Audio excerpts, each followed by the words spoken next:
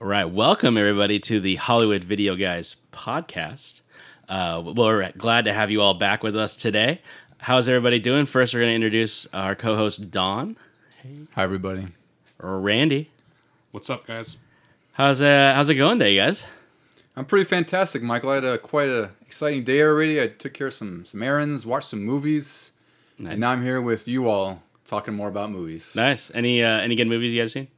I watched Mission Impossible Dead Reckoning Part 1. Love it. Freaking excellent. I haven't seen it yet, but it's on the list. It's incredible. That's a 10 out of 10 action for me, and you know me, I'm a stickler for ratings a lot. Yeah. I usually give them 7 thumbs up. How about you, Randy? Seen anything good lately? No, because I was watching some of the Friday the 13th franchise. Oh, which ones did you see? I watched Part 4 because that's apparently supposed to be the best.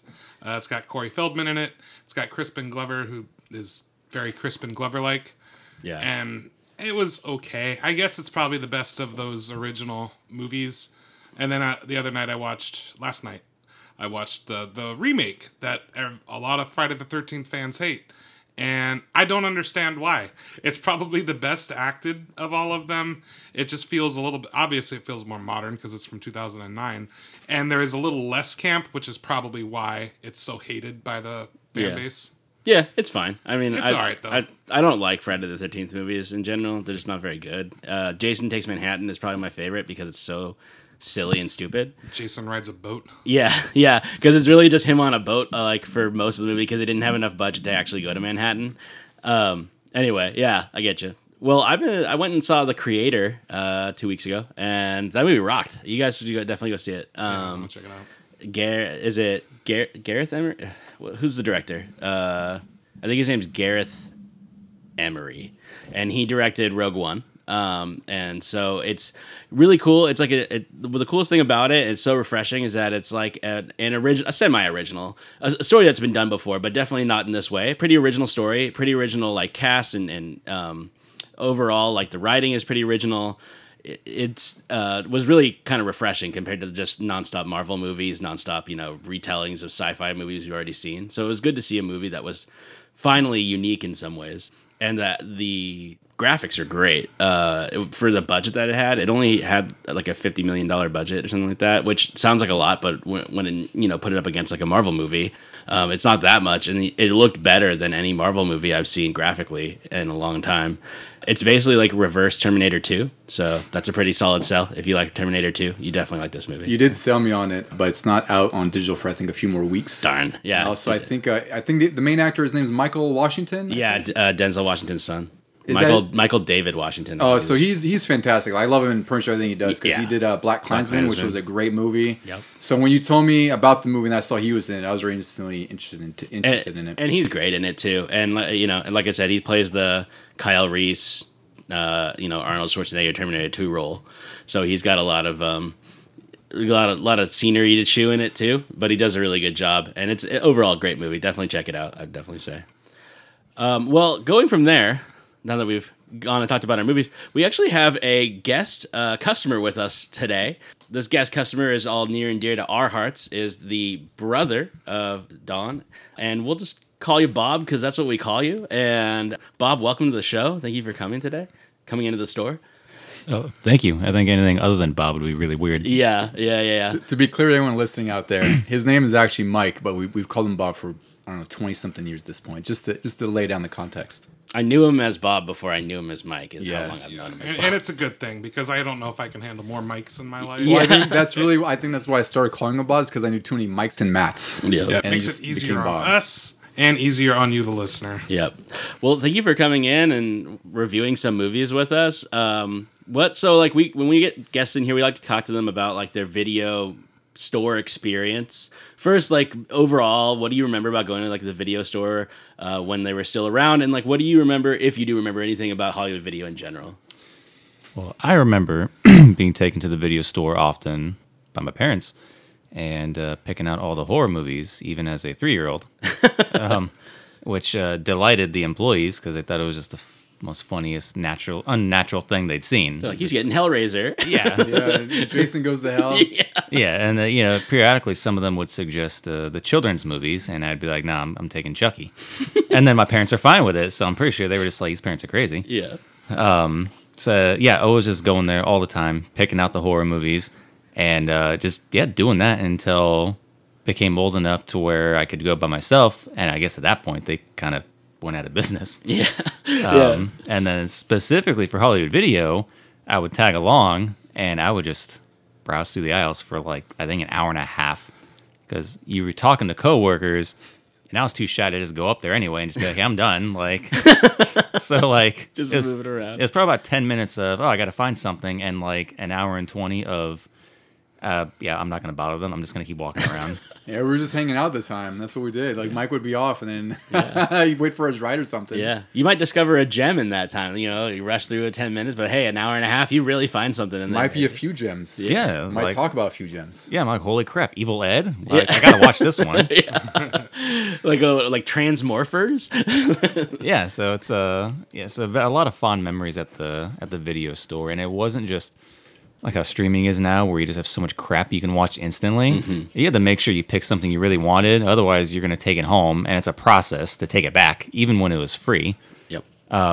So those are my memories, just picking out probably some of my most favorite movies from the video store and just discovering so many of those crappy movies that I enjoy. So many of them. Yeah, exactly. Crappy is also a very relative term. It could be some gems we don't know about. Yeah, I want to clarify. They're not crappy. They're all good. Yeah. But also, like, I think that is what makes, like, a video store kid like we were unique, is that you did try and dive a little bit. You didn't just go for the new release wall. You'd go and try and find the gems, the things that nobody was talking about, or maybe you heard about it from someone else and you wanted to check it out yourself. Or you didn't know they existed. Yeah. And you saw the box art and you're like, holy crap, this has to be fantastic. Yeah. You know, that actually segues really well into our topic today. Yeah. Because the box art for one of these films was always on display at Hollywood Video, and I would always draw to it, and it was Showdown in Little Tokyo. Yeah, we had that in the action section in Hollywood Video like all the time, and I distinctly remember seeing the cover where it's like a Yakuza guy kind of covered in like Yakuza tattoos, and then you had the two main characters with like bullets around them, I think. Bullets around them. Well, the Dolph Lundgren, was he doing like a karate? Oh yeah, he was doing like a karate. Right? Yes. And I always remember, like, I never watched it when we were Hollywood, but I distinctly remember that box art. Yeah, that I think. Well, to go back on your movie experience or your video experience, like that was the things, like you're fighting for visuals, right? Like that's what caught your eye with Showdown in Tokyo. It's the same for me. Yeah. And I remember watching that. I think for us, we took a lot of liberties with certain movies we watched because we'd watch them on our lunch breaks on VHS. So it's like, it would take us a week to watch an hour and a half movie. Yeah. But we're like, well, we're at work. It can't be that bad to watch this. Yep. And Showdown in Tokyo was one of them. Yeah. So we started thinking about like what other movies were great in that 1991 era. And so Bob's bringing 3 to the table for us that he thought might be good for that 1991 era. So what were the 3 movies that we're going to be talking about today, Bob? Well, all classics, of course. First, it's Hulk Hogan, Gem, second only to Mr. Nanny, in my opinion. Santa with Muscles? Suburban Commando. Santa with Muscles, that's another day, maybe. That's the holiday episode. That's a holiday episode. Yeah, so Suburban Commando. We have the another Van Damme classic, Double Impact. And then we also have... my favorite out of these 3 is Showdown in Little Tokyo. Yeah. And we're going to kind of like look at all 3. We're going to dissect each one. We're going to decide which one we think as a group is the best or which one we recommend. And then you as the customers as well can decide on your own what you think is the best of these 3 and kind of let us know. So we're going to go in order of release. It's just the easiest way to do that. And it's also the order that would be counterclockwise, but clockwise in some world, I would imagine. So we're going to go in order of release. And so what that means is that the first movie up is Double Impact.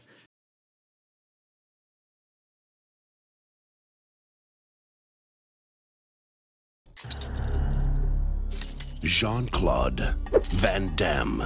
He always makes an impact. Now, get ready for Double Impact. There's 2 of them. Think about it. Van Damme times 2. He looks exactly like you. Me? Twin brothers reunited on a mission. Watch my back. To avenge their parents' death.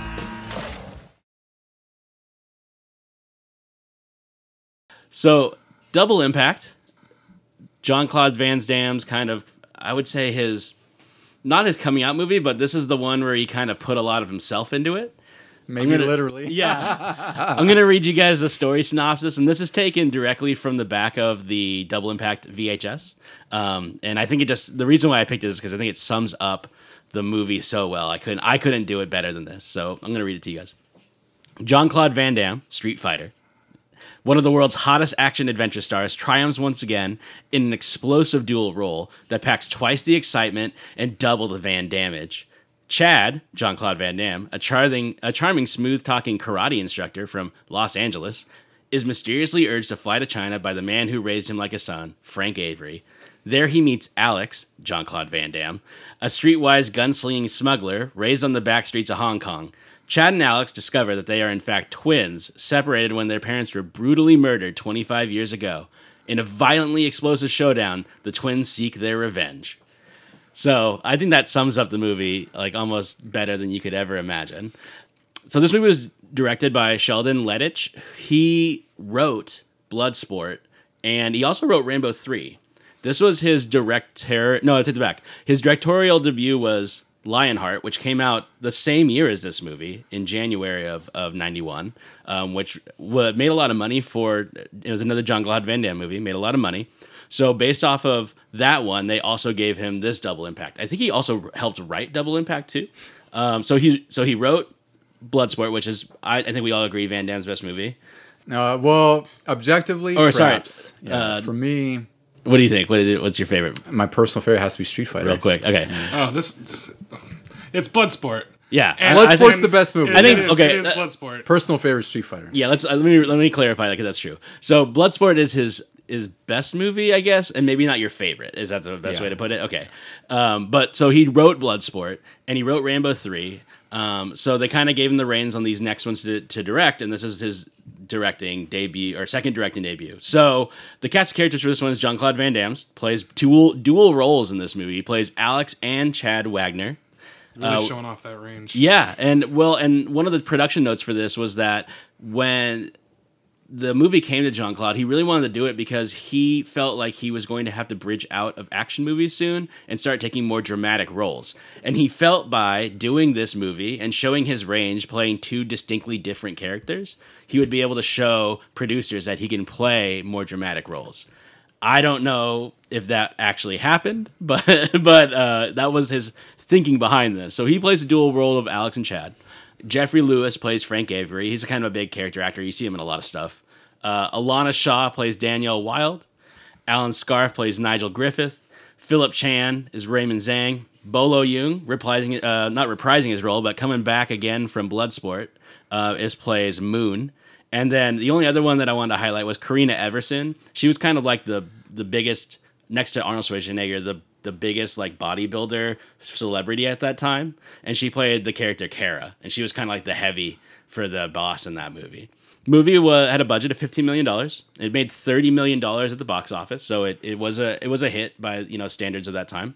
And this was the fourth or fifth movie that Van Damme had done that was a success at the box office. So he's just cranking out hit after hit. Even if you don't really like them, you can't deny that his movies make a lot of money. Absolutely not. This is probably, they coined a verb. Van Damage. I mean, for God's sake. Van Damage. Yeah, Van Damage. That tells you that this was like, the early 90s were kind of when a lot of the muscle action movie guys were kind of, they're becoming less popular. But Van Damme was hitting his stride before he kind of hit another valley in the mid-90s. Yeah, he was kind of like the straight action, other than maybe Arnold. He kept going up until the mid-90s. Like 95, 96 is kind of when he peaked. Yeah. But all of the 90s, he was consistent. He did this. He had, obviously, Sudden Death had been at the end, towards the end of the 90s. But he had, Universal Soldier was great, and Time Cop. And so he was still making, The Quest was even in there, like, making movies that not only were pretty good, but were making a lot of money. Mm-hmm. Like, he made a lot of money. So overall, what did you guys, before I get into my favorite scenes and favorite lines, what did you guys think of the movie Double Impact? So we're going to start with our guest customer then, and we'll ask you, Bob, what did you think of Double Impact? In my opinion, there's no bad Van Damme movie. but I hadn't seen this one, surprisingly. I've So silly. seen everything. But when I started it, like I said, the first 15 minutes of it, I was like, this is going to be the best movie I've ever seen. Why is that? Because it opened, I forgot, it opened with, like it's set up like the whole thing first, I think, right? With, Well, like, it opens with one of the more violent scenes Yeah, that like- I did not expect at all. Like they shotgun blast the mom in the face, and then you think that they're not going to show it, and then they show it, and I was like, "Jeez, Louise!" yeah, I didn't expect any of that either. So it opened with that, and I'm like, holy crap, this is really violent. Yeah, And, like, it was it's- super violent. I was like, and like the makeup for it was like, to me, I was like, this is like RoboCop level, like Yeah, violent. yeah, So instantly, I was like, well, this is gonna be really good. yeah. And then they followed that up with Van Damme as the karate fitness instructor. Yeah. And he's just in there, it's like flexing his ass In a and, full like leotard, yeah, His butt is in the camera. Yeah, and it's right up to it. flexing in the His camera. toned butt. yeah. So when I was like, I think is this a comedy? 'Cause this is great. Yeah, Or at least like, is it like going to be funny? But yeah, so I was like, this is going to be great. Like I could watch 2 hours of this character just nonstop. This is amazing, and this is going to be fantastic. But like as it went a little deeper in, it started getting a little like a little redundant. I was like, all right. I mean, this is okay. So like I watched it all the way through and carried it all the way through. I liked that there's two Van Dammes. That's great, and they couldn't be like further from each other as far as characters go.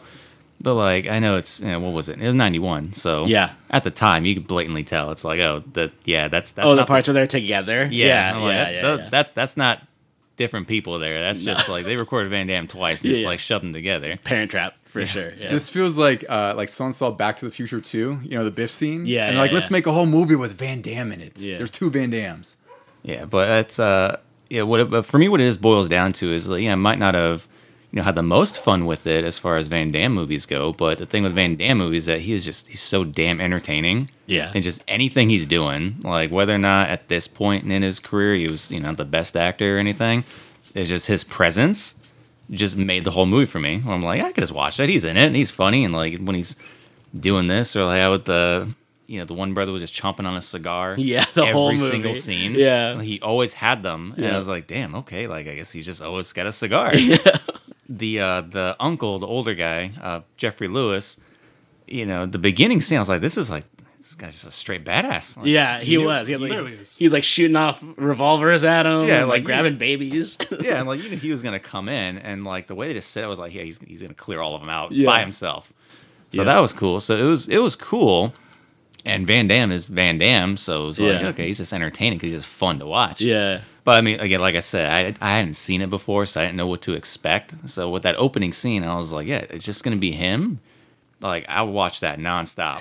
So I think I was just disappointed that it wasn't that. Yeah. like, for the rest of the It didn't movie. carry the momentum you thought it would there- from the beginning? Yeah, exactly. Yeah. Him flexing his ass nonstop. Anything you guys want to add to that? I think that was pretty succinct. What do you guys want to add? Well, Go ahead. All Sorry. right. Yeah, I haven't spoken in a little while, so.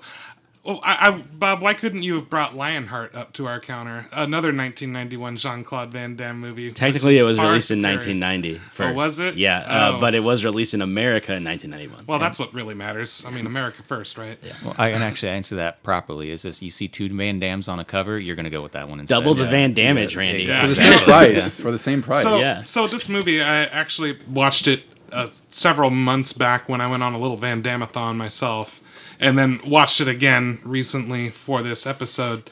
And both times, immediately, this movie loses me. Like, I'm just so confused. What is going on? You can't tell them apart. Well, the two Van Dammes? Like, you rub your eyes? I'm seeing double. Four Yeah. Van Van Dams. Dammes. Oh, Van Damme. So Well, one was wearing silk underwear. I mean, it's Yeah. easy to tell. Well, no, I just mean like the whole setup. Like, why were these parents murdered? I understand they got in with like apparently someone got in with the loan shark, but it's like, Yeah. were they supposed to profit off of this bridge that they built I or think this so. tunnel? Yeah, I think that's what the whole point was. Was this all about a tunnel? Yeah, it was like the mean. Like, and they say like he's got to go back and reclaim his birthright. Is his birthright a freaking tunnel? yeah, yeah. I'm sorry. Did they address at any point in the movie how they both had the same exact accent? Yes, they did in the they very did. beginning because so the first boy gets taken, but I mean, okay, not really, but kinda. So the first boy The one is, I think it's the one who's chewing the cigar. I think that's Chad. That's Chad. Chad. Yeah. So Chad, he gets taken by the nurse or whatever, the maid, to a French convent in Hong Kong, and he gets raised there at this French convent. So that's why he speaks French. I don't. Oh, The other one was raised the other one in was France. raised in France by Avery, by the main. Yeah, his uncle. But, Which yeah, doesn't head of explain state his Frank. not Yeah. French accent. So that's why they both have French. Even though they even say that Alex had spent more time in America at that point too, and that he's been in America forever. They did say he raised him in France. How So terribly convenient. yeah, French convent, France. That's how it was. I know the one French convent in all of Hong Kong just happens to be where he goes. So I'm going to give you guys some scenes from this that stood out for me. So one of them we already talked about was the ridiculous butt cheek scene in like the very beginning.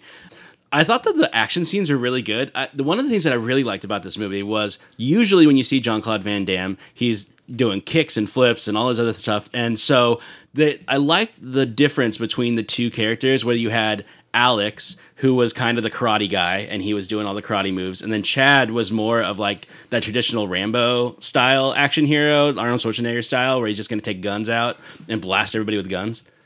I think he got them flipped. I Was did it? too. Was I- it Alex? Was Yep. Alex the? Alex Oh, you're was right. the cigar guy. Sorry. Sorry. Yes. Alex the Chad. jerk? Sorry, guys. Yeah, Yeah. he is. My bad. Let me switch that. Yeah. So Chad was the one who had the karate experience, and Alex was the one with the guns. And I like that. I like that they had. That was one thing that you could tell. Okay, this is Alex and this is Chad. I can tell. There was one scene where they're both have the same haircut, because Alex and Chad are trying to sneak into like a restaurant to, deliver a bomb for some reason. They're trying to Yeah. purposely fool him at this Yeah, point. and so like that, it was really difficult to kind of make them out until you saw like, okay, he's doing the flips and kicks and he's doing the gun. I got that one. So the action scenes are really good, but here's some of my favorite scenes that we'll talk about specifically. So other than the very beginning, which is insanely violent, and the second part where we had Jean-Claude's butt, there's also I would say Randy's favorite 80s action heroine in this movie, probably in Alana Shaw. No, I'm just kidding. But no, so the first thing that I want to talk about is actually when they first meet Alex and Chad. My favorite part about it is that Alex punches Chad out. Chad punches Alex out. No, Alex punches Chad out. Yeah, and the part that I love about this is when they come back and he's like trying to convince these two guys that they're twin brothers, and he's like, "Look at him, just look at him. Will you just look at him?" And he's like, "I don't see it." And like they're just they're the same person, so obviously they look exactly alike. The only difference that they tried to make to differentiate them is Alex has the slick back hair, like oiled grease slick back hair. Yeah, and Chad has like the, it's like not teased, but it's like, it's like a flat top. kind almost. of the typical Van Damme haircut. Yeah. So that's how you could tell the difference between the two. And aside from that, this guy acts like he can't tell any resemblance between at them. all. And they has like one of the best lines in the movies when he says, "Why don't you take your fancy clothes and your black silk underwear and go back to Disneyland?" It made me laugh so hard. I was like, what a ridiculous line. Alex has had a very rough life, and he's extremely cynical. And he finds out his brothers basically lived, the life of Riley over there in Los Angeles and Disneyland. Yeah. So other than that, there's two other things I want to highlight before we move on from this movie. The first one is I love the fact that there was a rematch between Bolo and JCVD. So Bolo Yeung is the main bad guy in Bloodsport, and he's so cool in Bloodsport, and he kind of plays. I don't know if he's not the main. He's like the main henchman, I guess you would say, for this movie. He's kind of him and Kara, because Kara's like she's like female. the last boss almost. Yeah. And he's like, I don't know, an abobo kind of like if we're doing Double Dragon He's got a scar turns. now, which is funny, like to show that he's grizzled and everything. I think his eye is whitens. And he's still like he got shot. He didn't get shot, but he got somebody slashed at. hit. No, oh yeah, that's right, in the eye during that escape scene. Mm-hmm. But I love him because he's basically built like a sofa with arms. Like he's just gigantic, huge, muscled out dude. And it's cool to see kind of the rematch from Bloodsport that I always wanted. And so that was nice to see. I love that fight scene. And then the last thing we're going to talk about is the infamous sex scene. Well, before you get too far, like that fight scene felt more like a level of Donkey Kong at times. Oh, when he just kept throwing barrels? Yeah, that was his primary move, was pick up a barrel, slowly hold it over his head. Van Damme looking helplessly at what he could possibly do. And what made it worse is Van Damme tries to high kick one of the barrels out, and this is like Yeah. one of those 50-gallon drums. It's a guess, giant right? metal They're heavy. drum. They're heavy. So he like high kicks it out of the air, and like it strains his hamstring, and he just buckles backwards and falls to the ground. It's like you could just move out of the way. Like, why'd you high kick this thing out of the way? Because he's a real life 2D fighter. Yeah. There is no Yeah. moving side to side. I also love in that same scene where before Bolo even does that, one of his like tinier henchmen goes after JCVD and Jean-Claude just beats him up, and then Bolo kills him, like just snaps his neck. Like, gosh, I would not want to work for this guy. No kidding. But there was another fight scene that doesn't get much attention. Also, it probably was a little too short. But when he fights that guy with the spurs, Oh yeah, the spurs that and can they cut have your it in throat. that like blue lighting. Yeah, and it's pretty it's sweet. like all you can hear is like the whisk of the spurs with the kicks and all that. And I thought it was really cool, really well shot, and it was just unfortunately it was over too quick. Yeah, that guy, I can't remember what his name is, but he's actually another like famous martial artist at that time too. One of the more famous martial artists. He was, I think his name was, I can't remember, but I don't want to like say it without knowing for sure. But he was another famous martial artist. That's how he was on that movie, was because of his martial arts fame in the 80s. Okay, so the last scene we'll talk about is the probably the most infamous scene from this movie. There is a pretty ridiculous sex scene in this movie. Now, Jean-Claude Van Damme specifically put this in, like had this added because he wanted to appeal to female audience members who were going to go to this movie. Because remember, this is his big breakout role, right? This is the one where he's going to show his acting chops, and he wanted to have women and men in this movie to come to the movie. So he filmed this sex scene because he thought, well, if we have a beautiful sex scene with like a beautiful woman, and it's all artistically done, that everybody will want to see it. And it's so ridiculous and dumb that you almost like are like, okay, can we just fast forward to like what's going to happen here, because this is so dumb. So the way this scene's set up is that Alex is drinking the whole time while Chad is gone, and he's going to go pick up Alex's girlfriend. While he's gone, Alex, while he's drinking, is just thinking that Chad must be going there because they're having an affair, and he starts imagining this affair in his mind. It doesn't actually happen. So they cut to this alleged, like this assumed affair that's going on, and this ridiculous sex scene, and like flowery fabric is flowing all over the place, and they're just like the most gratuitous sex scene. But then you cut to like reality, and they're just kind of standing on a boat, like just waiting for the boat to get to shore, and then it cuts back. He just to Alex. started daydreaming is all it was. Yeah, Yeah, especially because he only went back to get her because she literally got abducted. And Yeah. she was calling, and he was trying to find both his brother and uncle or whoever he is for help, but they were nowhere to be found. Yeah, Chad had to go and rescue her because nobody else was there. And literally nothing is happening between them. They didn't even high-five each other or anything. They're just standing next to each other on a boat going back to their hideout. And the whole time, Alex is imagining this gratuitous sex scene that's so ridiculous. And it just like the most insane thing that I've ever seen. I was like, I almost want to turn this off. It's like, this is so stupid. There was I could raise that. There was a very, very brief moment. It was during the fight between was it Alex or was it Chad? I don't know. When they were fighting the lady, the bodybuilder girl. Oh yeah. And there's just Cara. a quick moment, like, you know, they're trading blows, and she reaches out and she grabs him in the groin, and Yeah. and she has this moment of like her eyes going wide, looking at him like, really? Like, Yeah. it was just the most absurd little single shot in that whole movie for me. I can safely say that no women were consulted in the writing of this film.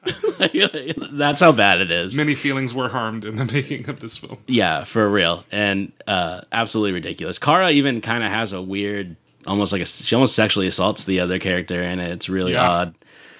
So, yeah, but overall, double the Van damage is all you need in this movie, and I'm telling you, it's a high recommend because it's a great story, great actors, great fight scenes, double the Van damage. Overall, I think it's the best movie of these three. For my own little personal counter, this does feature cars exploding from gunfire. I love and it that. also has rolling gunfire. Yeah. So we're gonna revisit these movies and see which of these movies has those as well. I did love the rolling gunfire. Okay, so we're gonna go to our next movie now, and again, we're gonna go in order of release. So that's going to be Randy taking the reins here with his movie Showdown in Little Tokyo.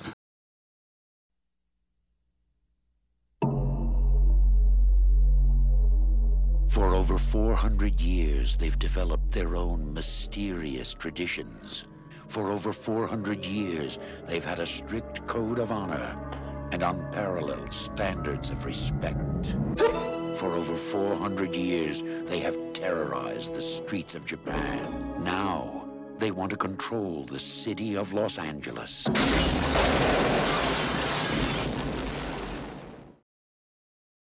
All right, Showdown in Little Tokyo. It's a movie that had a core memory for me as a child, and it drove me nuts for a long time because I couldn't remember what it was from until fairly recently I saw the movie and realized that's the movie. That's the scene that I remember seeing as a child and could never place the movie.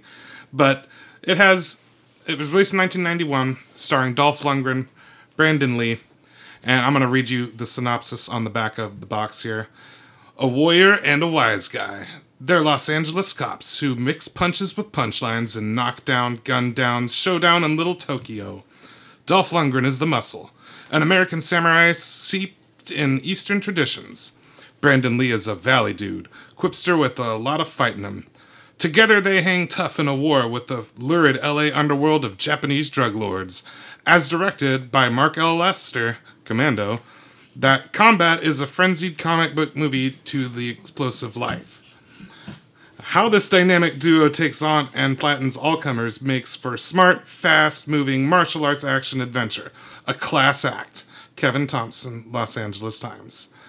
It is rated R for strong violence, language, sensuality, and drug use. I don't know why it is not rated R for nudity, because there is a lot of nudity in this movie. There is. Mm-hmm. Yes. So, this movie it's almost like a short film to me. Like, it's barely scratches 70 minutes, but it is full of great action, and it does have some pretty funny performances, whether it's Brandon Lee, who just, I don't know, something about the delivery of his lines just gets me. It's so matter of fact, and so I'm new to acting. Or the villain, who I pretty much just refer to him as Shang Tsung. Mm-hmm. Let's see. This movie had a budget. Haruki Tagawa. He plays Yoshida. Yeah, that's the name. Yep. Movie had a budget of an estimated $8 million. It only brought in $2,275,000. But it's become a somewhat of a cult classic. It does have a great performance from, I don't know if I'd say it's a great performance, but it has a performance from Tia Carrere, who I grew up knowing as the girl from Wayne's World. All that said, as silly as this movie is, I did find it rather entertaining all the way around. How about you guys? Yeah. I loved it. I couldn't love it anymore. I love the acting in it. I actually really like Brandon Lee's acting.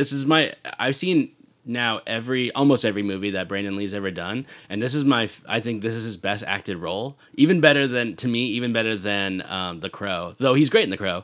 I just think that, like, I don't know, he has this aw shucks attitude all the time, he really does. Which kind of, I guess if I was going through this and I saw Dolph Lundgren doing the things he was doing throughout the movie, I'd be like, yeah, I'm probably gonna be fine because this guy is like a superhero. I would have to disagree. Well, I love Brandon Lee, but I would say, like his other notable movie, I think before this was Rapid Fire, which was kind of a cool movie, but his acting wasn't great in this, but it was also worse because the script is awful. Yeah. Right. So that's the trouble, is he's this rookie cop. He's kind of a doofus, but he's also willing to do anything and everything for Dolph Lundgren because he just started his career and he's doing everything he shouldn't be doing. But I would say, as far as performances for Brandon Lee, I'd have to say The Crow is probably his best. Unfortunately, his last. Well, yeah, it definitely is. I feel like a lot of this movie was just trimmed down. I think that they just got to the editing room and they're like, "What is this scene? Is this for character development?" It doesn't need to be that long though. Like the plot is pretty thin, which is fine. Yeah, but it's also like the run length does it all the favors it needs. It's only like 80 minutes at best. That includes credits and everything. It's like you said, hour 10, hour 15 tops, but it's perfect that length. Yeah. Yeah, it really, like I said, it just completely skips character development. They get together, oh, they don't like it, I'm not good with partners, and then all of a sudden they're cool with each other, even though they haven't really spoke to each other much. They just watched the guy snap his own neck, pretty much. Bobby, what? I know you had some fondness for this because I don't remember if I introduced it to you or if you just happened to see it or if you saw it before. I don't recall. Yeah, I saw this movie when I was like 8 or 9. Pop showed it, or Pop had it on the TV. I watched it, which is I don't even remember that. Yeah, probably not the best movie for like a 9-year-old to watch, but I mean, as a 9-year-old boy, why the hell not? It's got blood, nudity, all this crazy stuff. So I absolutely love this movie. I have the DVD of this too. I remember actually going to Circuit City with my dad specifically to look for this DVD. Nice. And I bought it. And then I love everything about this movie. It is so silly, so ridiculous.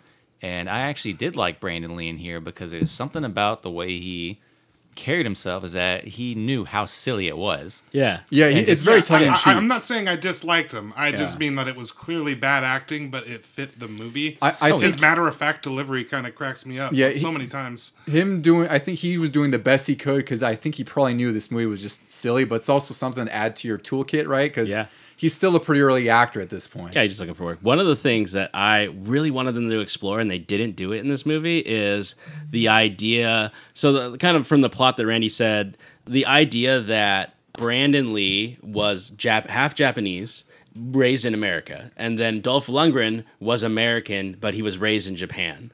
And and then so Dolph Lundgren kind of culturally appropriates all of Japanese culture into his life, and Brandon Lee was like, I don't want any of this. I hate all of it. I'm totally American. And I really like that dynamic, and I wanted them to explore that more. It sounds silly as like an action movie. No, you're right though, and that kind of goes with what Randy was saying, where like maybe some of it was cut out because this movie could have been longer to kind of add more character development to those two. Yeah, because that was cool. That was a cool idea. Yeah. Yeah, to answer that, actually, some of the production notes on it is that the movie was cut like crazy by the studio. So movies typically aren't 70 minutes long. I was surprised how short it was when I rewatched it. Yeah, even back in those days, you had to reach a certain threshold to actually be released theatrically, which I think I got a really small release. But they cut out a lot. That line, the famous one, I'm sure we'll get to at some point. We got to talk about that. They actually, the reason why it's just kind of awkward and weird is because they trimmed a piece of that out. And you can tell when you watch, because like 3/4 into the sentence, they cut away from him to finish the line or something like that. Yeah, I can't wait to talk about that. Yeah, so because the director said that like there was more to it, and they cut out a lot of the actual movie. Yeah. Whether it would have made it any better, who knows? Because at its heart, the movie's pretty ridiculous. Yeah. But totally a product of its time. I loved every bit of it. It was so ridiculously violent.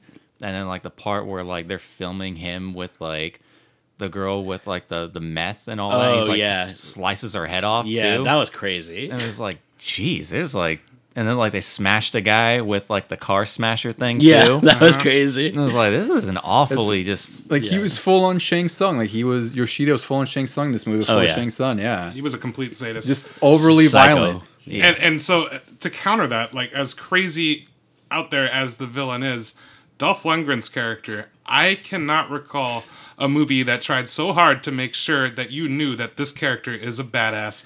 Within moments of this movie starting, he literally jumps over like he's Kobe Bryant over to an oncoming car in the middle of the street, and it doesn't go down from there. My opinion on that, because the guy who directed this actually directed Commando. Mm-hmm. Yes. And I feel like Commando, they tried to sell Schwarzenegger the same exact way. Yeah. Like, isn't he like carrying a log in the beginning of Commando or something like that? Something like that, yeah. And his name is like John Matrix or something like that. John Matrix. Maybe he was carrying that log to go build his own cabin. Because they totally referenced Dolph Lundgren. Yeah, I built this. Yeah, it had major Commando vibes the whole time. Yeah, so to me, that's what I recalled when it's like, who did they try to make just as badass as this? Oh, John Matrix. Yeah. It's like, oh, he carries tree trunks by himself. And that's what kind of makes the movie not as good, is that it's like that 300 trope where it's just like the hero's badass, then he's badass, then he's badass, then he's badass. And that's it. Like there's no character arc, there's no development, there's nothing that happens, there's no real stakes. Yeah, there is stunt nudity for Tia Carrera, which is, that was pretty great. Well, let's dial that back further because the whole thing is he saves Tia Carrera from being kidnapped by Yoshida, right? The best line. So let's just get it straight because Dolph Lundgren is an officer, right? So he's he has certain things he has to uphold to, including the law, and yet he's supposed to protect this woman. And this woman's been through a lot, a very traumatic experience. She saw her friend, basically get assaulted and her head cut off. Yep. Dolph Lundgren takes it upon himself to sleep with her just because, even though he's supposed to be protecting her. And this, He fell in love, man. He fell in love. The heart wants what it wants. I don't know what the saying is. Love in lightning or something like that. I don't know what it is. No, it's not love. It's thank you for saving my life, sex. Yeah, but then that leads to the scene that we have to sex. talk about, which leads to sort of the end of the movie, where. Well, do we want to go back? Is there anything we want to talk about before Well, this? I definitely want to talk about like when he does rescue her, he takes her back to his cabin and he gives her that shotgun. And, Yeah. You know, he teaches her that, you know, just point and pull and then what you're pointing at's going to fall down. Yeah. And then it's like, shoot anything that moves. And like, what if I see you? And he's like, you'll never hear me coming. Yeah. And then That'll be important in a moment. Yeah. Yeah. And then you know, eventually they do consummate their love in a beautifully rendered sex scene. It's so ridiculous. It's, you know what's ridiculous? Tasteful and short. Yeah, it's Yeah, I'm extremely sure. short. I'm Even sure. for a sex scene in the 80s, it's extremely short. It's like 15 seconds long. And then after she falls over from this passionate lovemaking, she turns to him and goes, I heard you coming that time. It was the best line in the movie. The for me. most, it made me laugh so hard because you're like, is this a comedy? Did I accidentally not realize? Well, it was it's a like comedy you the said whole though, time? because the scene starts and before you know it, it's over, and so then they lay quick. that line on you, and you're Yeah. like, "What did I just what?" Like you could, of all the things they could have cut, Yeah. that could have been cut. At least we know that. I don't know. I don't think you can cut that line. There's Well, no, one- they shouldn't. In hindsight, they couldn't have. But if I was making a movie and like I have 30 minutes of content to cut, Yeah. I don't know how that would have prioritized over the other stuff. Some of the lines that Brandon Lee had, though, in reference to seeing Dolph, and what did he say about his unit? Well, because Like- so to set up that scene. Yeah, Yoshida's henchmen have found the cabin that they're hiding out in. And as Brandon says, there's more guys than we have bullets. Yes. And then I believe the line verbatim is something like, we may not live through this, but I just have to let you know that you've got a huge dick. No. Let's make No, it. no, So yeah. the actual line is, "You have the biggest dick I've ever seen on Excuse a man." me. Yeah, that's right. Which Excuse me. implies that there's a woman that Yes. you've seen even. There's a lot. Okay, so there's a lot of things going on here. One, biggest dick I've ever seen on a man implies that he's seen bigger dicks on other people, On other non-men. yeah, which is great. Like cis het men, he's seen that's the biggest dick, but he's really progressive, and he's like I've probably seen trans and non-binary people with bigger dicks than you, which is really progressive for an early '90s movie for him to say that. To take the air out of the balloon on this one, I guess. So they cut that. His original line was, "You have the biggest dick I've ever seen on a white man." That's incredible. That's even better. So that worked way better. And I Yeah. don't know why they cut it, because God, cutting no. it made it sound awkward.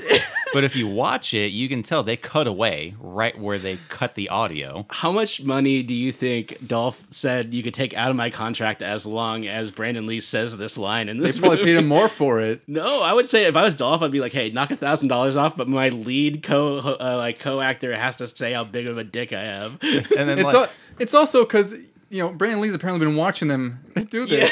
Yeah. That's the other part. He's seen him naked enough. How to, would you have measure his seen him? dick. It's like Dolph Lundgren at this point is like he's fully vitamined out, right? Like he's got Yeah. an incredible body and everything. And Yeah. I guess just Brandon Lee's out in the corner sitting there watching this unfold. He saw him in the hot tub. Oh, was it the hot This is tub? before the Okay, sex so scene. He's chilling in the so hot he tub. wasn't just a voyeur there. And there's another line about the hot tub, like something about her being scared, and it's like, Yeah. of course I saw you in the hot tub again. I would be scared It was too. something like Yeah. that. I'd be scared too. Again, referring to his impressive unit. Yeah, and the other parts that are crazy about that is thinking about he's about to die. Like, and he's in his mind, he's like, "I'm gonna die. I'm not gonna make this through. There's one thing left I have to say. I have to get this off my chest before I die." Like, what? Every other thing running through your mind, that's the one thing you want to say? He's gonna say like, "Hey, you got my back," or "What are we covering?" Yeah. What's our plan? It's just Or just thank you for being such a good friend. Like, I've grown so much through this partnership. I would never thought we'd be here. I'm proud to die with you. No. It's incredible because that scene has persisted, right? Like that's if anything, if you haven't seen this movie in 20 years, somehow you remember that freaking line because it's so stupid and just out there. Dolph Lundgren's response is also great because he just goes, "Thanks."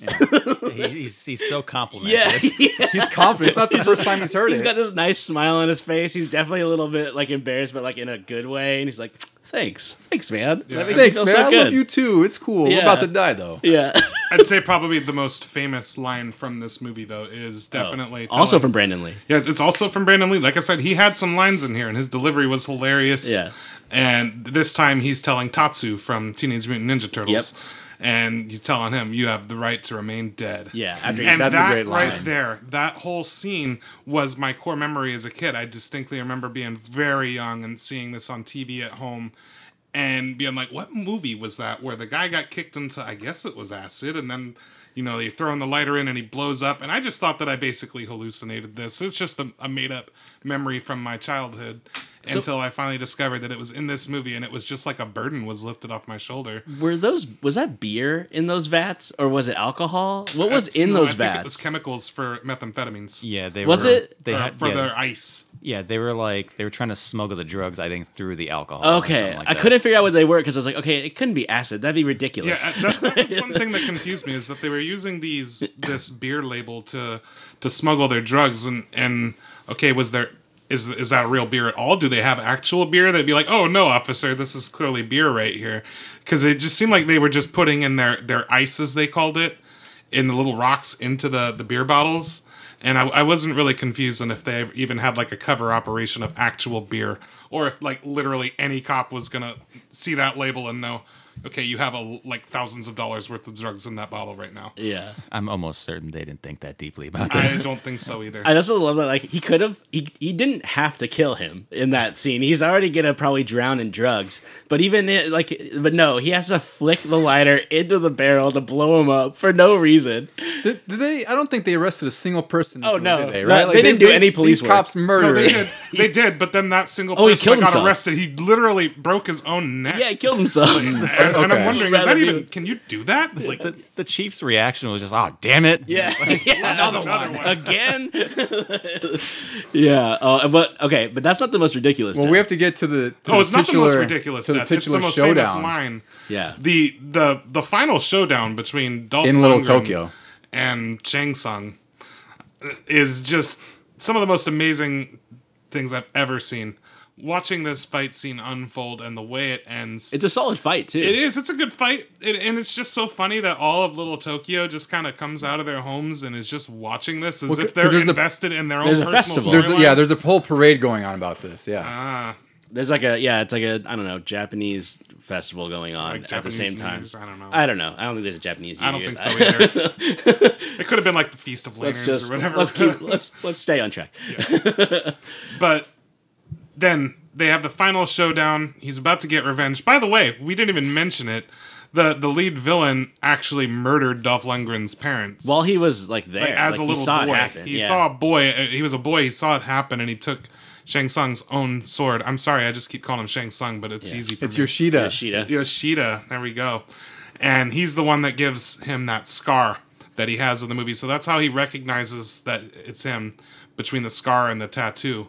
So now he's on like a quest for actual vengeance, not just mere police duty. And so they have a sword fight showdown, and then finally Dolph gets the upper hand. He throws the sword like it's a javelin, just impales him. Yoshida just sends him flying onto a conveniently placed like gigantic target of some sort. Dartboard, yeah. It's like a big Well, dartboard. spinning I think they dartboard. put it's like Yeah. that spinning thing Yeah, where it's they a put spinning balloons. thing, Yeah, yeah. you could throw knives that pop the balloons. And then somehow that causes fire, which turns Fireworks. on. Yeah, well, I know a fire. Obviously a fire is a start to hit the fuse, and then all of a sudden we got fireworks, and he is spinning, and it's the most outlandish death I've ever seen. He catches on fire at one point too. I felt like the writers were like, "What do we do here?" And they looked at their board and they just said everything. Yeah, they're like- everything that you've suggested. Let's put it in. There's no room for a sequel. Yoshida is completely obliterated into pieces. There's Yoshida shit all over the place. Yeah. And then the best part is the parade doesn't stop. Like everyone's just hanging out, having a good time. All right, back to the parade, guys. Yeah, like guy was a Yoshida jerk. just exploded in a fireball, and like everyone's just like, well, he's good, he's dead, great. Let's Yeah. commence with the parade. Yeah, now we can actually get to the parade. Like, one less criminal on the streets. Let's Yeah. celebrate. Yeah. And Dolph Lundgren is just like shirtless, beaten up, walking With down like the a cut parade. down his torso, and he is vitamined out in this movie. Yeah, he's Dolph got those Lundgren. 80s vitamins. that Yeah, he does. and Jesus just Christ. like ripped, shredded. It's crazy. Yeah, Like he's a huge person too. Like he's 6'4", 5". He's Yeah, I think he's he's 6'4". huge. he makes Brandon look like a little kid next to him, and Brandon's like a pretty big dude too, and he's buff. It works though, because the thing is, like, this almost to me feels like a made-for-TV movie, but Yeah. it feels like it could have been like a TV show. Yeah. You know, like It's on almost like- USA. It's almost like Batman and Robin. Yeah. Brandon's basically Robin to Dolph He's a Lundgren's sidekick. Batman, except like Robin turned to Batman and told him how big his dick was at some point. Especially the torture scene too. Yeah. That looks like something out of like an Adam West Batman. Yeah. Wait, is it? They're like they're strapped to these like beds. Yes. They're like these vertical just like slabs of metal, and they're getting electrocuted. Yeah, they're getting electrocuted. Yeah, with That's like right. acupuncture needles. Yeah. And then I think of course Dolph Lundgren he rips the damn thing off. Yeah. And it's like, Probably with his giant dick. Yeah. He like lassoed it. Use that dick. Yeah. There is a lot to like about this movie. Even though it's pretty, it's got some awful moments in it. Oh, The thing yeah. is, it's so short that who cares? Just go ahead and enjoy the moments that are good. It's so dumb and good for how short it is. If Yeah. it was like a 2-hour movie, there's no way. But at an hour 20, it's perfect. Yeah, it's not long great. enough for you to not like it, is basically what it is. Like, you don't have enough time to hate it. It's so over the top. That's things like, there's not enough time for you to get bored because Yeah. it's over before it's Yeah, done. they literally Yeah. they cut anything that could have possibly bored you, but also might have explained things. I'm sorry. I have to add the best part, my favorite, because I haven't seen this movie in like 15, 20 years. Yeah. The best part, the beginning, the nice little old lady with that restaurant shop or Oh, whatever, yeah. destroys the whole goddamn shop. Yeah. And like the criminals are coming in like, oh, you got to pay us. And he destroys everything. Yeah. And throws them through the window. Everything's just demolished. I'm like, and they just walk out, just like, oh yeah, whatever. I'm like, wait a minute, you just Yeah. destroyed this lady's shop, and then The like, collateral damage is pretty high in this movie. yeah, Oh, it's insane. He was like a bull in a china shop, quite Yeah. literally at that point. And then again, for my action cliche counter, we do have the hero causing a car to explode from gunfire for cover, and we also have rolling gunfire. I believe it was Yep. it from Brandon Lee? Yeah. Yeah. So They got those cliches covered. yeah. All right. Well, that is Showdown in Little Tokyo. With that, we're going to go to our last movie recommendation for our customer today, and that is going to be Don's movie Suburban Commando. When it comes to intergalactic confrontation, no one can beat Chef Ramsay. Excellent work, Ramsay. So what's next? Why don't you try relaxing? But now he's about to land in a place even he isn't prepared for. Suburbia. Get to know the locals. Blend in. How do you know which ones are the right ones? You have to squeeze it a bit. Wow, I found a good one. Go ahead, Don. Fellas, I am excited to talk about Suburban Commando here. I am. I'm going to give you some back-of-the-box summary here that is actually probably longer and more verbose than it should be for a movie like this. It's Hulk Hogan, the end. That's what it could have just said, and I would have just loved it anyway. So, as we begin here, Hulkamania sweeps the universe. Hulk Hogan, star of Rocky III and No Holds Barred, wrestling superstar and international folk hero, I don't know what that means, Yeah, what? leads Christopher Lloyd, Back to the Future 1, 2, 3, Star Trek 2, Mr. Mom, The Addams Family. They really wanted to get his whole career in there. And Shelley Duvall, Popeye, and Roxanne on a hilarious and high-spirited action comedy adventure. The Hulkster is Shep Ramsay, a valiant galactic warrior temporarily stranded on Earth, living with a mild-mannered architect and his wife and 2 children. Shep's efforts to adapt to suburban life are hilariously unsuccessful, and relations with the neighbors soon reach crisis proportion. That's what it says, crisis proportion. Crisis proportions. But when his evil nemesis from across the universe tracks him to his backyard bungalow, Shep needs all the help from Earthlings he can get, even from his bumbling landlord, Christopher Lloyd. Featuring fantastic special effects and a commanding and inspired...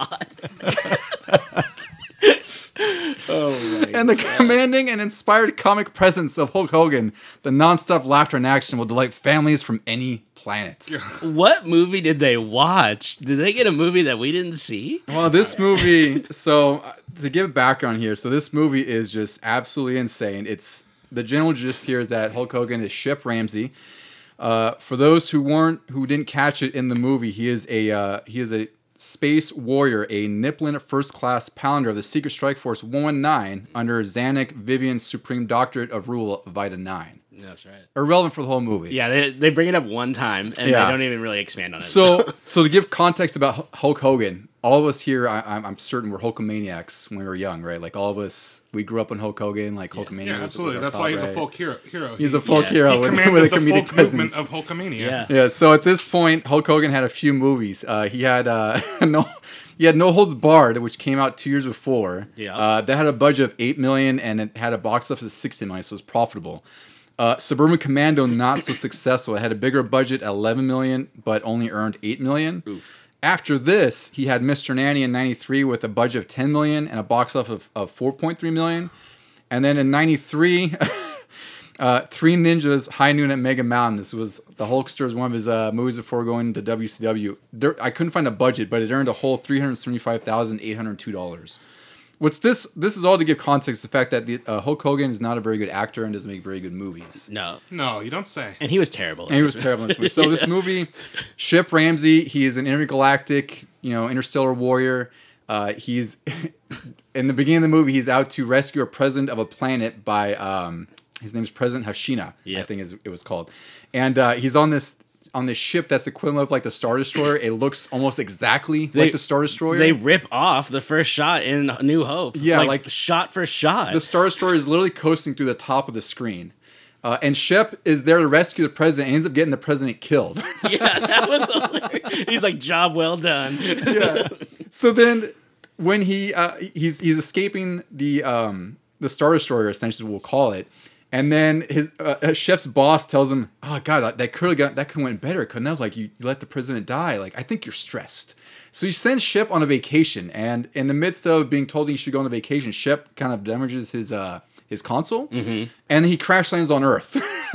And now the hijinks ensue, where Shep must repair his ship to get back, into space and doing his sort of bounty hunting. Yeah. But he can't do it for 3 weeks because he damaged his console so much that he has to fix it. So now he basically has to take a vacation. I thought that they had to charge it very slowly or something. Well, he's charging to avoid suspicion. Exactly. Because anything else would send up a signal to all the bounty hunters that would be looking for him. He basically has to take a vacation while it charges. Yeah, so what his commander's doing. Exactly. Like Rainey said, like if it's there's a point where it becomes like a beacon, and then the bounty hunters will come to find him. So Shep has to acclimate to Earth life, which means all of a sudden he has to go around and like find an apartment to rent. This is a literal fish out of water almost. Like he's an interstellar warrior on Earth who's just not used to what Earthlings do. Yeah. And then you're introduced to Christopher Lloyd, who's this bumbling idiot kind of architect. He's kind of a doofus, and he's one of those brilliant types who doesn't have a backbone at all. Yeah, that's his main character development, is that he doesn't have a backbone to start the movie. Yeah, and he's Christopher Lloyd, and then his boss is what's his name here? It's Larry Miller, which you know him in like a ton of things. He always plays like 10 this. Things I Hate About You. Yeah, and he was in Nutty Professor, which I watched after this, which was funny. But he always plays that sort of neurotic, boss who's kind of skeevy, kind of a jerk. Yeah, he's really well cast for this kind of character. Perfect. He's in Best in Show, kind of did the same thing. That's right. Yeah. So this story is about Shep having to get back to his planet, and also it's about Charlie, who's Christopher Lloyd, trying to find himself and get a backbone. Mm-hmm. And throughout the movie, they show just how much of a clown Charlie is. Like, there's this recurring joke where he's at a stoplight that quickly goes from green to red, and and every time what road is that? Yeah, it goes green. And then he'll stop in the middle of the street if it turns red midway through, and then he'll back up. He'll go in like, reverse. what are you doing?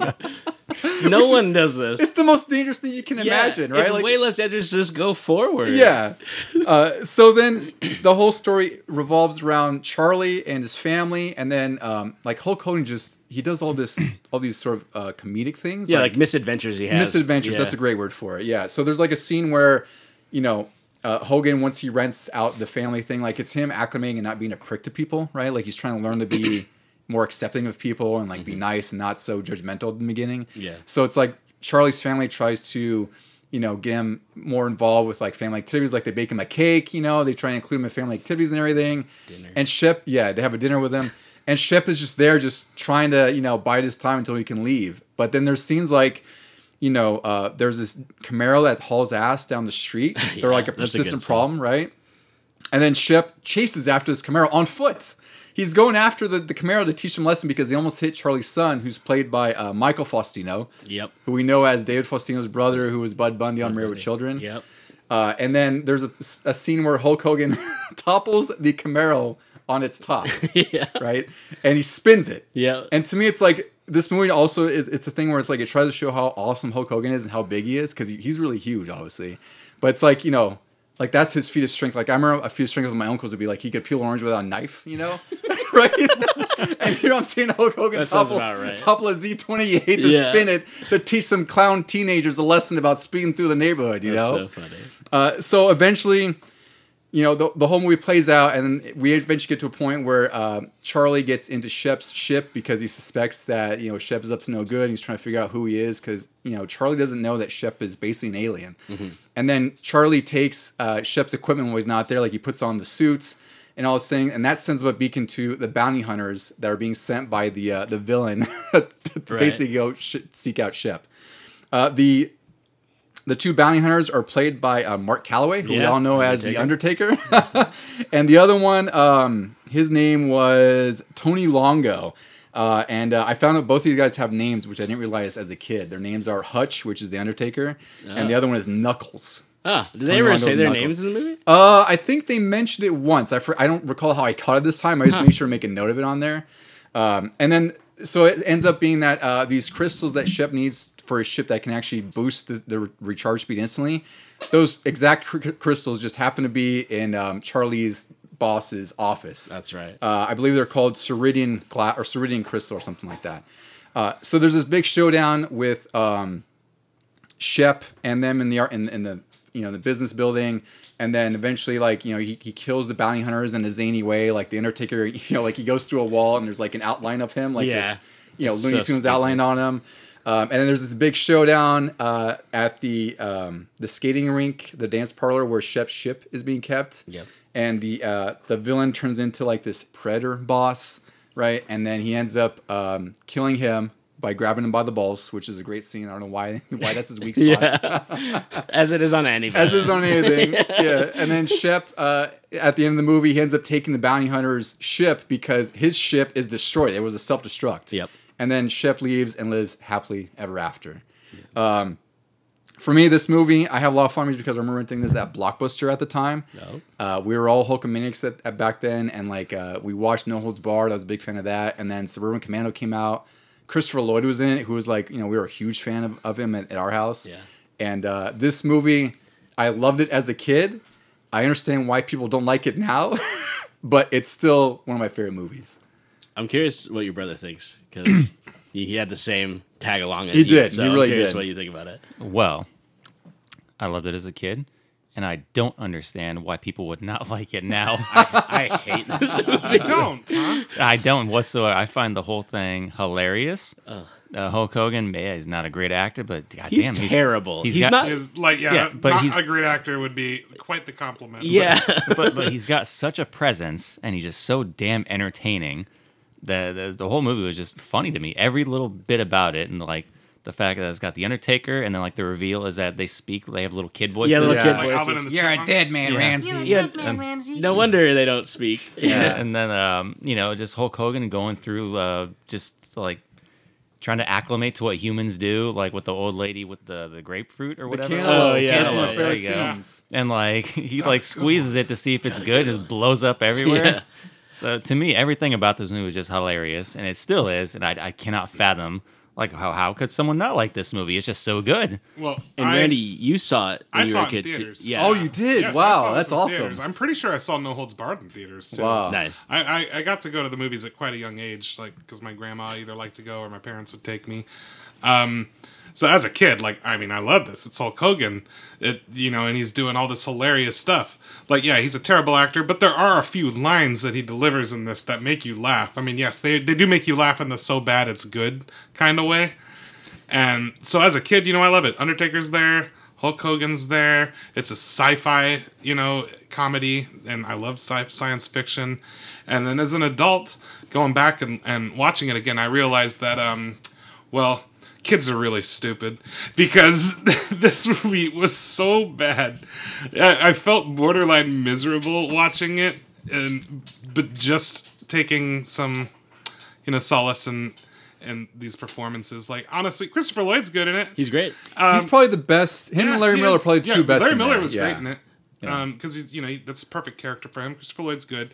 I thought it was funny that gosh, why am I blanking on her name right now? Shelley Duvall. Shelley Duvall. Like, her character was so weird. Yeah, sex crazed maniac. Yeah, exactly. She was trying to be all sexy, and I'm just like, this is not what I'm normally expect to see in Shelley Duvall. Yeah. In the beginning, she's wearing like this negligee thing, trying to woo Charlie. Yeah. After he's out of work, and he's there stressed and everything. So I never saw this movie as a kid because I was not a Hulkamaniac. It's funny because I didn't start watching wrestling until like 96, but I'm probably the biggest wrestling fan out of all of us now. But I never saw this as a kid. So I only saw, the first time I saw it was a couple weeks ago when we decided we were going to watch this movie for our podcast.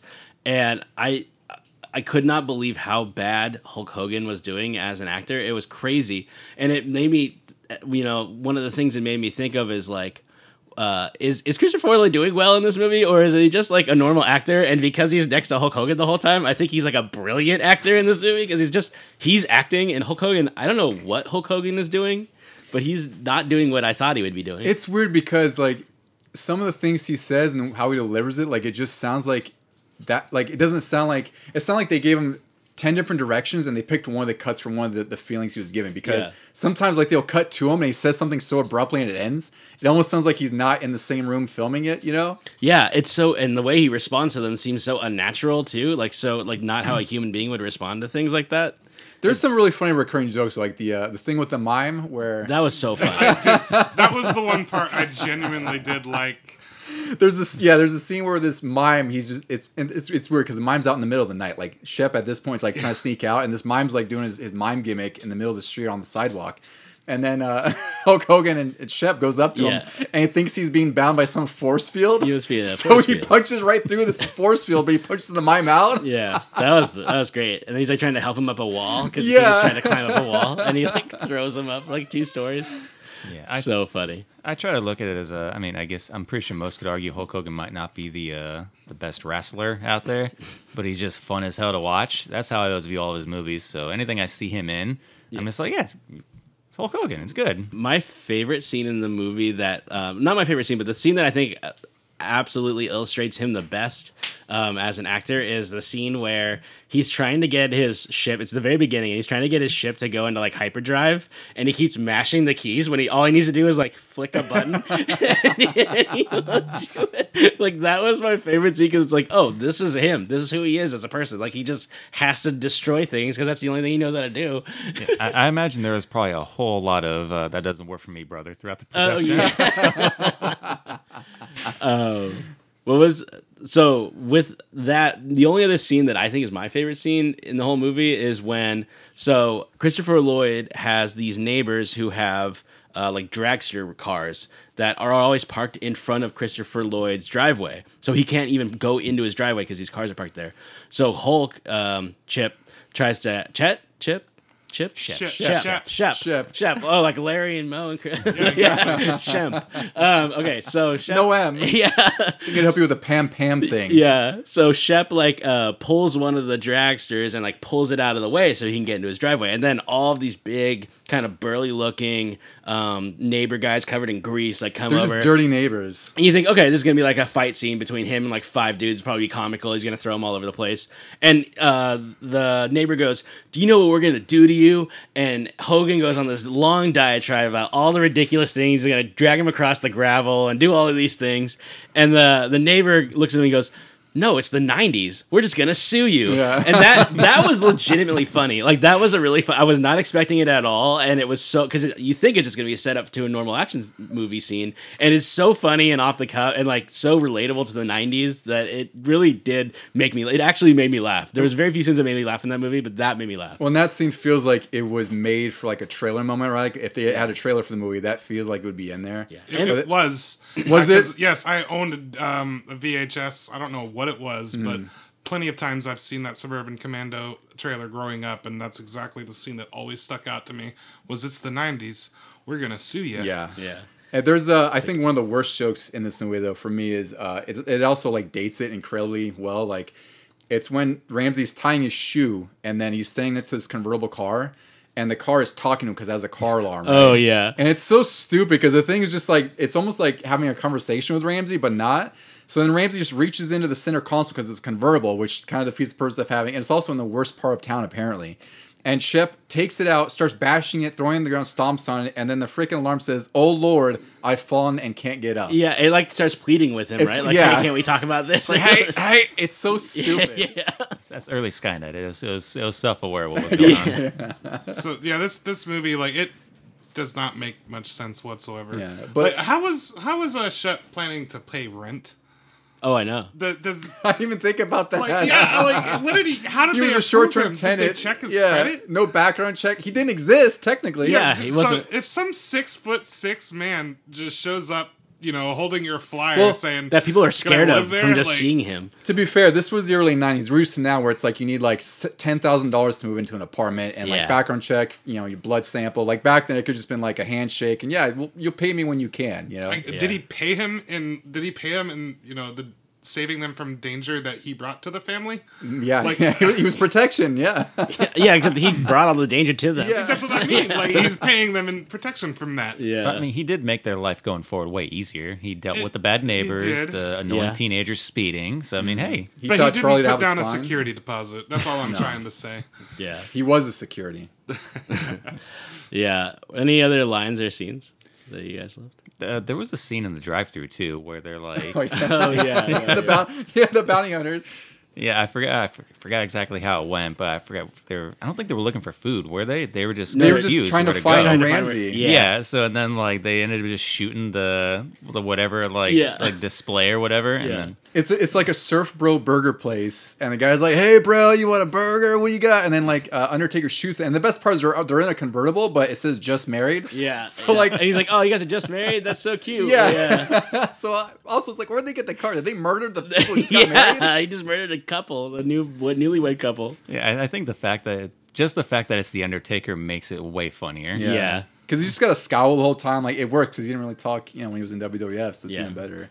One thing that always stuck out to me was that scene after Christopher Lloyd discovers the ship, wears Ramsey's stuff, and apparently Somehow it leaves fits behind one of his weapons. And those criminals that he stopped end up using those weapons to try and rob a bank. And they're frozen everybody. Yeah. And That's then one they of my favorite turn and scenes. they blast Ramsey with their like what's basically like nitrogen or not, because they don't kill them, they just freeze them. Like the Mr. Freeze. And then they cut away, and Hogan's still standing there, and he's chugging, and he says, "Antifreeze." Yeah. It's like this Proceeds to neon whip up. green liquid that he's just drinking while he's getting blasted with it. Yeah. And the part that's funny of that too is that after that, when he's trying to thaw out Christopher Lloyd, so he has him just standing on the car through the sunroof. Yeah, through the sunroof while they're driving down the road, and he's just frozen. He's like bobbing back and forth, Yeah. isn't he? And he like shoves him out of the way. Yeah, he keeps like getting in his way. And he has to keep pushing him out of the way. While And he's it's great because he thaws that he just has like this worst headache, but he has no idea what just happened to him. Dude, it's so funny. And then it just occurred to me, but like one of the recurring things to show that Christopher Lloyd has no spine is him constantly slamming on the brakes to not make this particular stoplight. Oh, we talked about that. Yeah. Oh, yeah. But did you get a good look at that? Did that stoplight serve any purpose whatsoever? I didn't get it. Even No, look it was an a long intersection road. at It all. lasted 10 It was like seconds. a straight road that just decides to have a stoplight about 100 feet after another stoplight. Yeah, and it was like 10 seconds that would go by for that green light to red. So it's like, how can anybody? They're all revving their engines. Like, Why is this here? And why would he back up when everyone's still going? Yeah. Well, that's what I mean. It's like it's insanely illegal. Like I think the general rule is like if you're just going through a red, like you don't Just back go. up. Yeah, just go. But then he finally gets his comeuppance, and they tie the loose end at the end of the movie where I guess he took Shep's gun, like that was his parting gift. Yeah. And then That's how he paid for rent. Yeah, that's how he paid for rent. And then he just stops in the middle of the street after it's turned red, goes through his sunroof, and shoots the traffic light out. And then all of a sudden, everyone who's behind the red light starts cheering him, like, "Yeah, Charlie, you saved us from the red light here. Now we just blast right through." Yeah. You know? Yeah. But there didn't seem to be an intersection, so I'm okay with it. Yeah, it just looked like a long road. I don't know what it was there. Exactly. It was there just to piss people off. They really were like, "We need to get this joke in here. Where can we put it? How about this long straight road?" Yeah. All right. Anything else to say about our really good movie, Suburban Commando? I love this movie still. I don't. I know it's not great at all, but for me, it's it tickles the nostalgia fancy. Reminds me of being a kid. It has a few laughs, like the whole "that's not my cat." Yeah. That's not my cat. In terms of the, I guess this would be too easy, but in terms of the Hulk Hogan movie tier list, where would you put this? God. Second because behind we have No Holds Barred. yeah, I was gonna say that probably has to be it, They right? get worse every time. They're all bad. There's not a good one. There's not even like a kind of one that I can be like, oh, I like this Rocky more. 3, but it's not a Hulk Hogan. Yeah, but movie. he's Yeah, not the he's star. Like, pretty good that's a at it. cameo. He's there. not the star. Yeah. And he's pretty good in it at least. Yeah, I don't he was know. good in Rocky 3. Because he was playing. I'm a gonna version say of him. Three him. Ninjas, High Noon, and Mega Mountain were number 1. Yeah, I'm sure that's a great choice. Yeah, Mr. Nanny's number 1 for me. This is number 2. Oh, Mr. Nanny. Yeah, Really? I'll give him that. Even over No Holds Barred? I didn't like No Holds Barred, other Really? than I like Dookie.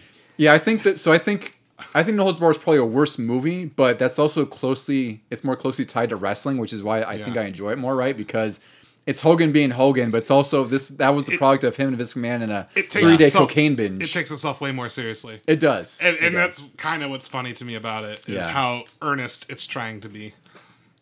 Yeah, I give Suburban Commando 7 thumbs down. I'm gonna be honest. I hated this movie. Well, just also one thing I want to point out too, just in case you weren't sure what you wanted to go see in October '91, if you Suburban Commando might have been your best choice. What else was out was The Super, which is a it's a Joe Pesci movie that I'd never seen before. Yeah. Where he plays like a superintendent. There's Cool as Ice with Vanilla Ice. Oh yeah, Ernest Scared Stupid. great movie. Good Curly horror Sue, movie. and perhaps the biggest movie out of the bunch, House Party 2. Nice, good movie too. Out of those, I don't know, it might be Ernest Scared Stupid over Suburban Commando, maybe. Yeah, and I saw both of those. Those are the two that I saw in theaters. That was your double feature? Well, I did not. It wasn't a double feature. Oh. I saw at the time, but I did see both of them in theaters. I see.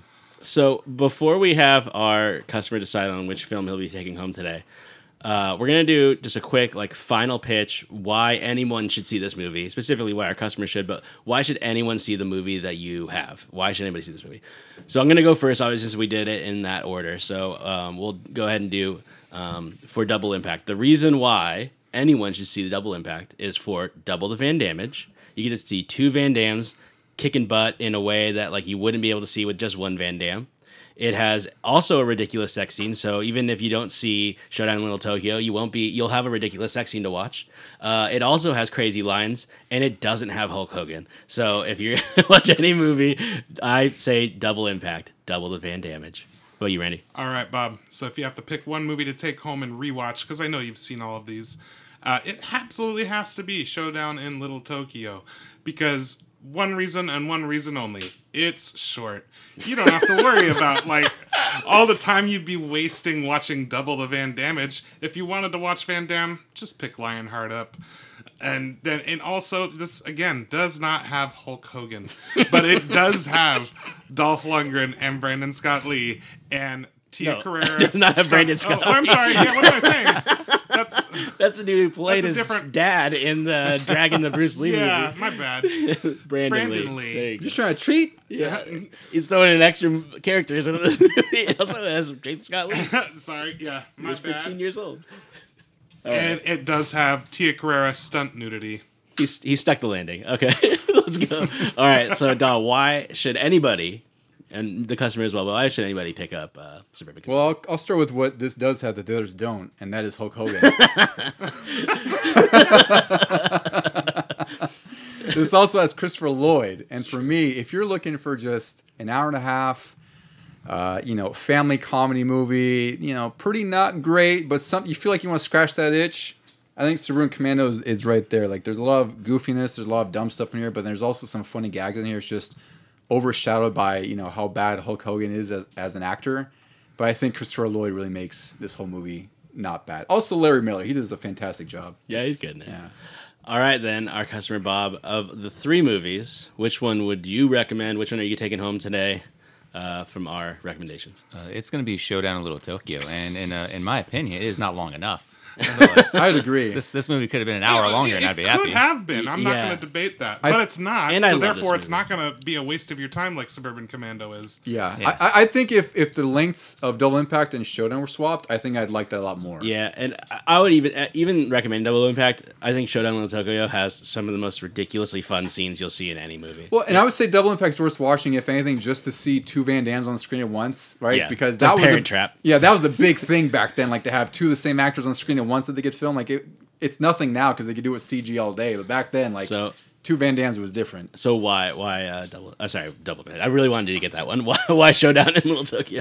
The whole thing was just so ridiculously fun, and I've always loved Dolph Lundgren because he was built like an action figure. Yeah. Yes, he is. So like all the silly, ridiculous things he's doing, somehow it's just believable. Where it's like, yeah, I guess so, and it's so just absurdly just dumb, and like he doesn't get reprimanded for anything at all. Guy snaps his neck, oh damn it, Yeah. and it's like destroys that little old lady's like restaurant, and it's like whatever, Yeah, and then like jumps over a car, Insurance. yeah, sleeps with like a witness he was supposed to protect, Yeah. like all these is crazy things, and you have Brandon Lee just kind of there, like you can tell he's just like, yeah, this is stupid, but whatever. Yeah. So the whole thing was just so fun, like everything you could probably want is just in it, just ridiculously violent, loaded with nudity. The whole movie was just such a product of its time. Like you don't see any nonsense like this anymore. Yeah. None of these movies are very family friendly, and I say Well, that that's in not spite true. of Suburban Commando is I super would not fun. want anyone's family to watch Suburban Commando. I was going to say your family might hate you if you get like, to watch exactly. it. Like don't go there. Get out, Dad. Why would you do this? I actually tried to play Suburban Commando for one of the kids. Yeah. Yeah, they got See? like 15 minutes in. And They're was like, like, "Get us out of they're there." like, do we have to watch this? And now they'll never forgive you. It probably, yeah. Yeah. So I tried, but it didn't work. I was gonna warn you ahead of time. I'm sorry you already had to go through that.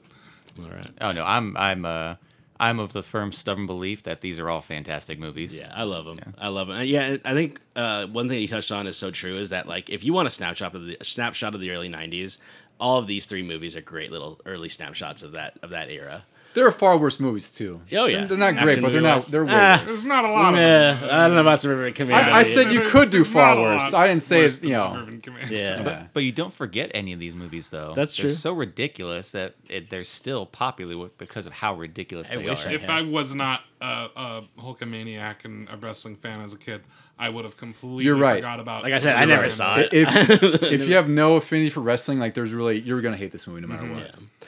All right, well, we're curious to see what you think about each one of these movies. If there's which one out of the three you as a listener like the most, please let us know. Please let us know which one you think is the best. You can drop comments on our social medias. Please let us know which movie you think overall was the best one that you could of the three.